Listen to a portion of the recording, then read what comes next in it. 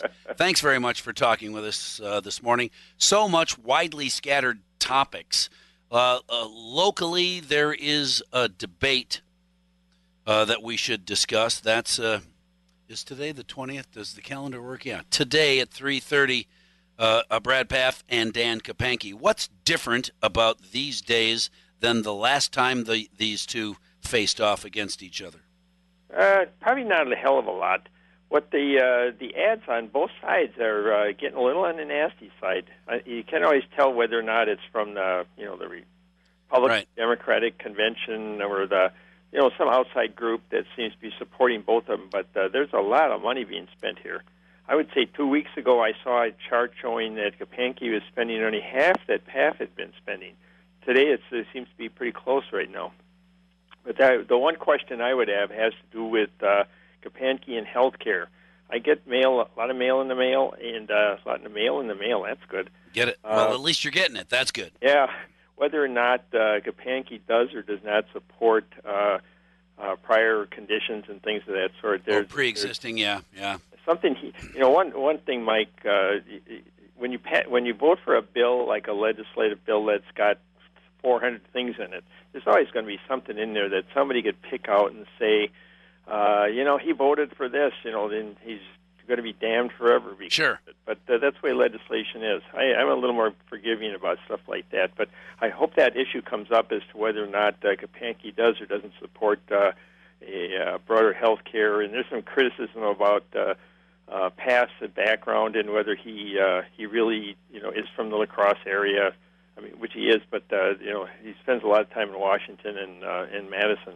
So it should be an interesting debate. They obviously know each other pretty well. Yeah, well, and every time you turn around, there is something. I have heard. I think I still hear.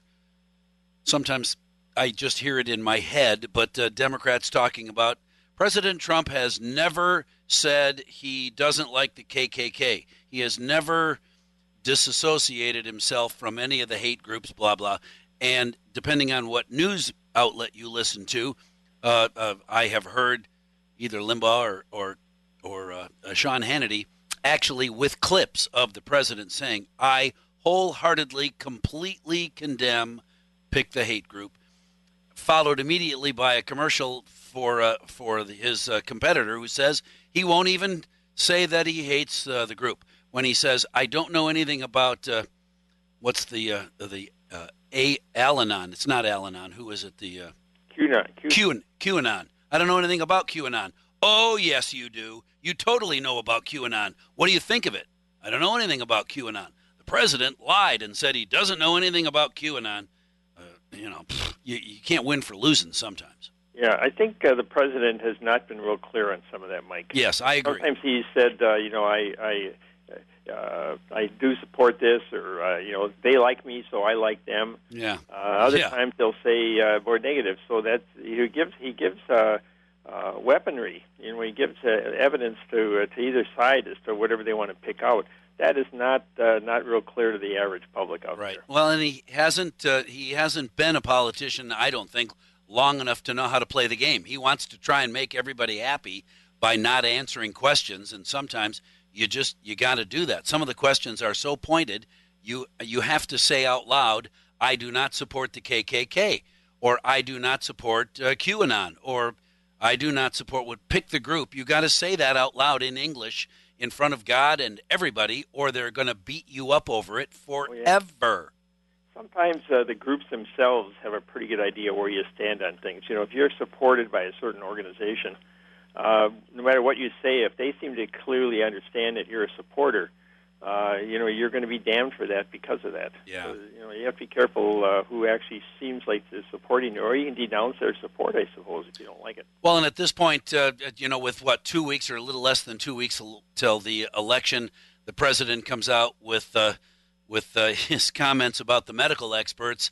I have not heard him use the term clowns again. I heard him say that once. Not really happy with Dr. Fauci and his people. And to what end? Why would the president disassociate himself from the government experts?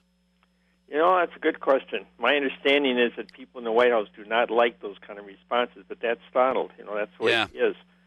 He doesn't like when somebody says something that he doesn't like. It comes out as fake news or something. He will attack the person back. He's a natural counterpuncher.